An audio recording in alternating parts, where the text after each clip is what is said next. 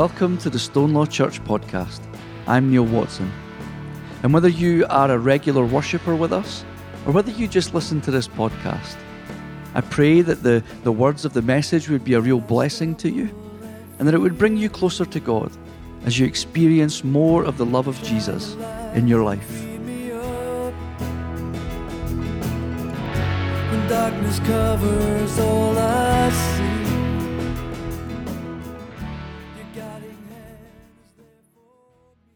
So we come back to our summer series looking at being a people that are living by the Spirit, as Paul describes it in Galatians 5. And having looked in the first sermon at love, how God pours out his love into our hearts through the Holy Spirit, and how when God's love is poured into us and we nurture it, not only do we benefit, but others benefit from it too.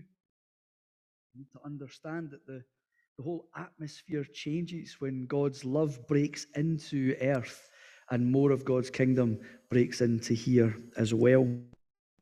That this kingdom mentality and approach allows for God's promises to be kind of manifest in amongst us. It's the fruit that starts Paul's list in Galatians 5, because I believe that it underpins everything about our amazing and loving God. And this week we are looking at joy. And joy is no less important. It is just as important, because it's clearly important to God. It's important to us. And indeed, joy is important to everyone. It's something that we all hope to achieve. Joy is certainly that thing. Joy is important. We can see that all the way to the first pages of the scripture in the book of Genesis, at the creation, when we read that God has created this universe and everything in it, that he stops and he takes a look. And he says that he's pleased with what he has seen. And the word joy is not mentioned in the scripture, but I fail to see any other emotion that God would have experienced at that point as he looked upon his creation, and we read that he was pleased with it. This thing that was just an idea has become a reality. And God looks upon it and he's pleased. This beautiful creation that was perfect. It's difficult to see how he would have been anything other than joyful with that. I want you to think back to when you were younger. For some, it's a lot easier than others. But when you were younger and when you were at school, maybe even during the school holidays, you'd be able to create artwork, drawings and paintings. And the joy that you had when you finished them. You step back and you look at it. I did that. We maybe get a little bit more humble when we're older and think, oh, it's nothing. But when you're a kid, thinking, yeah, I did this. I remember there was a time where I had to be off school. I wasn't well, and there was no one to look after me. So I had to go into my dad's office. And he was working in the civil service at the time, and it wasn't really the done thing for children to be brought into the office at that time, back in the late 80s. It may well be a thing now, but back then it wasn't. And I went in and I was hidden away in my dad's office. Gave me a book to read. There was no iPads back then, no screens to watch Netflix or anything like that. It was just a book to read. And I remember looking at his wall, and all across the wall, it was filled with drawings and paintings that my sister and I had done. And we'd said to him, "Put this on your wall, Dad." To his credit, he did it. And I'm not going to lie, the artwork wasn't great. It wasn't like he was hanging Raphael's and Michelangelo's on the wall. It was a collage of whatever it was. But to his credit, he'd done it. And the fact that he'd done that filled me with joy. That my dad loved me so much that he would follow through on a simple request of, put this up on your wall, Dad. He was probably embarrassed when people came into his office as he saw as these things are on the wall. But we'd created them for him, and he appreciated it and put them up on the wall. You see, creating things can fill us with deep joy. And some of us never really grow out of it. We continue to create into our adulthood, whether it's painting or music or the way we dress, the various things that we stay in that creative place, writing. And the thing is, being creative is part of our DNA because we have a creative God. And of course, Jesus reminds us that we are to be filled with this deep joy that he offers to us. You know, as I was saying earlier, when he's speaking to the disciples in chapter 10 of John's Gospel, he's talking to them about being the good shepherd. And he says to them that the thief comes only to steal and kill and destroy. But that I have come to give you life, an abundant life. That the thief only comes to steal. But he is the good shepherd, and he has come that we might have life abundantly. Not only life, but a life that is full, a life that is lived to the fullest, filled with much joy. And I want you to take just a brief moment to think, what is the thing in life that brings you that deep joy, that happiness? Just take a second.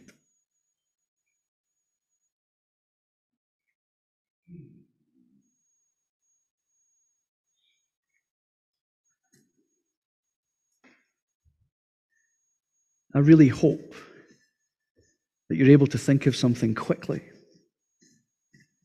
It might be something that's out of reach at the moment. But I hope that you were able to think of something really quickly that brings you deep, deep joy. It might be that it's when you spend time with friends or family. Maybe it's not quite as deep as that, but it's something like when your sports team wins. You're filled with joy. It might be that you're given the opportunity to sit out in your garden when it's the summer. Just taking in the beauty of God's creation.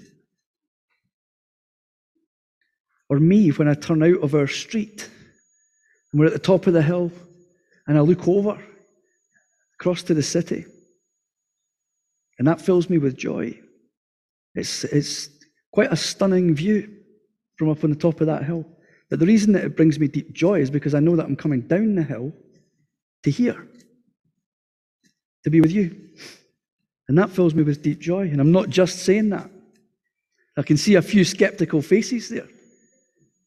But it's the truth. Every time I turn out, it still hits me, and I hope that that never ever fades. Because it's some view. Because even beyond the city, on a good day, you can see right over, and the hills are beautiful. It's an amazing view. We should all have something in our life that brings us deep, deep joy. However, our passage this morning reminds us that life isn't always peachy, that life isn't always filled with this deep joy that Jesus wants to offer us.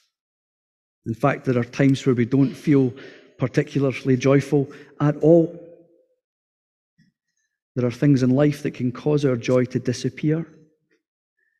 And in our passage, we encounter the disciples huddled together in a house probably filled with worry and anxiety. And it's probably feeding off each other as one person is filled with it, and then the other person sees that they're worried or anxious, and they start to feel it too. The worry that they might get found out, that word might get out that they were on that inner circle with that Jesus guy. Worry that the same thing might happen to them that had happened to Jesus. They're anything but filled with joy. They've allowed their circumstances to get in the way of them experiencing that joy. Understanding everything that Jesus had taught them. That he had come that they might have life abundantly. A life filled with joy, and they'd forgotten it. But this is a reminder to us that we too can find ourselves in those times where we're not filled with joy. Far from it. It might be that there are things that are happening that are beyond our control, that they're seeping in. Things happen in life. It might be our physical or our mental well-being isn't in the place it's supposed to be. We can't fully understand what's going on, but it steals our joy.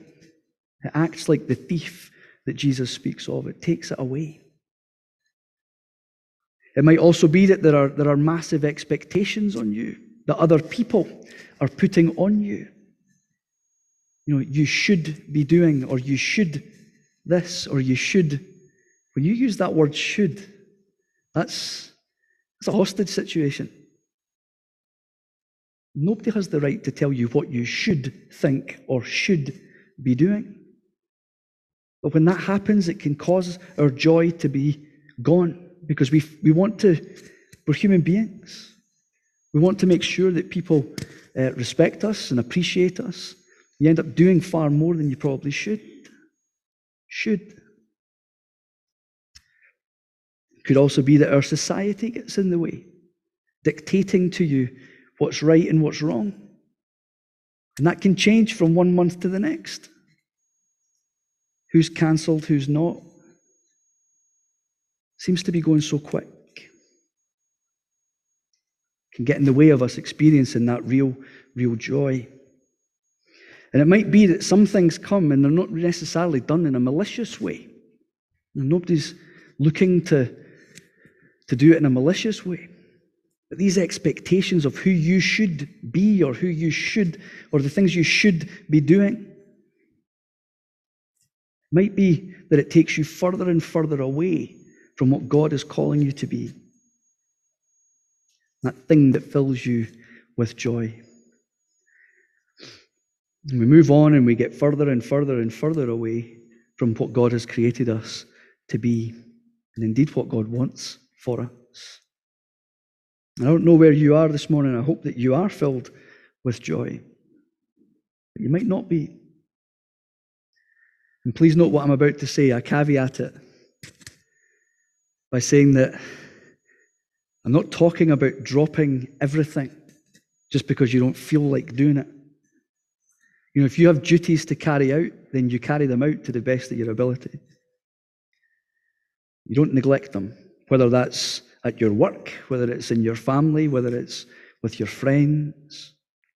But there can be times when the things that come into our life, they're just unrealistic expectations that are put on us, and they need to be dropped. Unrealistic expectations, unrealistic ideas that people or society put on you that move you further and further away from joy. You see, this godly joy is the exact opposite of allowing others or external circumstances to dictate to you how you should feel. Jesus says that he has come that you would have life and live it to the full. An abundant life that is filled with joy. In the book of Nehemiah, at chapter 8, verse 10, we read, Then he said to them, "Go your way, eat the fat and drink sweet wine, and send portions of them to those for whom nothing is prepared. For this day is holy to our Lord, and do not be grieved, for the joy of the Lord is your strength." The joy of the Lord is your strength. Our joy is not dependent on anything that we do. Our joy is not depending on any other person. Our joy is not dependent on our circumstances, and it's certainly not dependent on luck. The joy of the Lord is our strength. It is inside of us. The Holy Spirit that dwells within us. And a fruit of that Spirit is access to this deep joy that Jesus wants for us. This passage also reminds us of the transforming power of Jesus. When Jesus shows up, things happen. Amazing things happen. The disciples are filled with sorrow as we open up our passage. The two that have been on the road to Emmaus have come back and they witness the disciples huddled together, and we read that they are filled with sorrow. They're sad. They don't know what's coming next. They don't know what's happening next week. In fact, they don't know what's happening in the next hour. They are numbed to their situation. They're stuck. Far, far from the joy that Jesus wants to offer them. Is that door going to go? Are we going to get dragged off like Jesus did? They're filled with that worry and the anxiety. And then we read that Jesus appears in their midst. And almost immediately, the atmosphere changes. When Jesus shows up, things happen. They're filled with sorrow, and as Luke writes, it turns to an overwhelming joy. And that passage should hit us in a profound way, as it shows us the power of the resurrection, how it is linked to our joy. The resurrection is about death to the old and life to the new. This transformed life that Jesus offers us. Because our circumstances will not be permanent, albeit sometimes rough to go through, but they are not permanent. But Jesus walking with us always is. And hallelujah. And it might not mean that our life is transformed like it does for Dorothy as she enters into Oz, where it's colourful greens and yellows as opposed to the black and white of Kansas. For those of you that remember the original film. Life can sometimes still look pretty bleak. But the difference is that when we have Jesus with us, we can be given a path out of it. And we know that He is with us always. When we understand that the joy of the Lord is our strength, we allow the Holy Spirit to take us through our circumstances, through people's expectations, throughout our struggles. In verse 45, we read that Jesus unpacks the scriptures to them. He shows them who He is,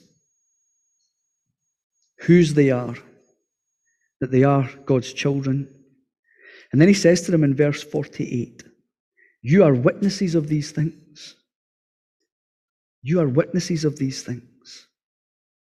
They're witnesses to these great things that Jesus has done on earth and the amazing truths that are contained in the scriptures. The death and resurrection of Jesus. They're witnesses to it. The transformation that happens within them from sorrow to this overwhelming joy is amazing. It happens immediately. But Jesus also reminds them they need to go. You know, my command hasn't changed. You need to go. But you need to do the thing I told you to. So you need to stay in the city. Receive what my Father has promised so that you can go and make disciples. Baptize them in the name of the Father, Son, and Holy Spirit. The strength to go and spread the amazing good news because they're witnesses to it. And the thing is, we too are witnesses to it. Our joy should be noticed by people.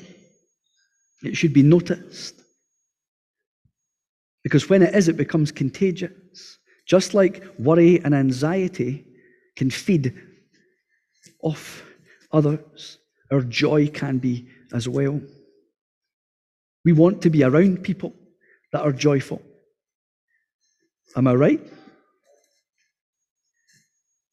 And in my note in the weekly email this week, I spoke about a very special woman, very dear to me. She's an inspiration. And she's just happy and joyful in the Lord all the time, even though her circumstances, I know, are tough. But she lives by that quote from Nehemiah, that the joy of the Lord is her strength, that despite what she goes through with her health and various other things, the joy of the Lord is her strength. That's what gets her through the tough times. She knows that Jesus walks with her every step. And we will know times where Jesus has been with us, when we needed him and he was close to us and we experienced it. It might have happened that, and we only really see it when we look back and we think it was Jesus that carried us through that point. Maybe we don't feel it at the time. But equally, it might have been in the hug of a friend when we needed it. It might have been a friend giving a listening ear when we needed to speak. It might have been a friend just sitting in the silence with you. We just feel that Jesus was in that. The thing is, we are all witnesses to the transforming power that Jesus allows in life. And when we allow people to see that, then joy can spread. You know, joy is a fruit of the Spirit that dwells within us. It means that it's just sitting there waiting to be developed and nurtured so that it can sprout forth. Allowing us to act as a witness to the transforming power of Jesus. In the Great Commission, we're tasked with telling people about Jesus. Some of us might find that hard. We might say, I don't know if I can tell anybody about Jesus. Indeed, we're not all called to be like Billy Graham. But we are all called to tell people about Jesus. But if our joy is bursting forth and people can see it, they might wonder what is different with you. And your answer can be the same as that dear woman. The joy of the Lord is my strength.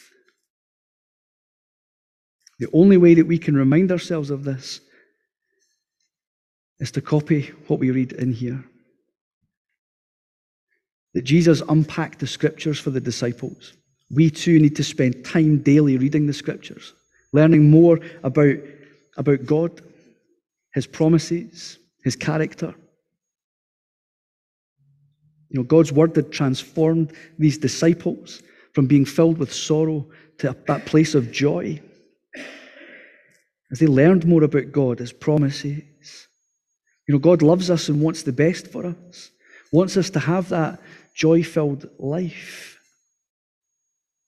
But in addition to reading the Bible, we spend time daily in prayer, sharing our struggles with God, asking for the Holy Spirit to come and to help us.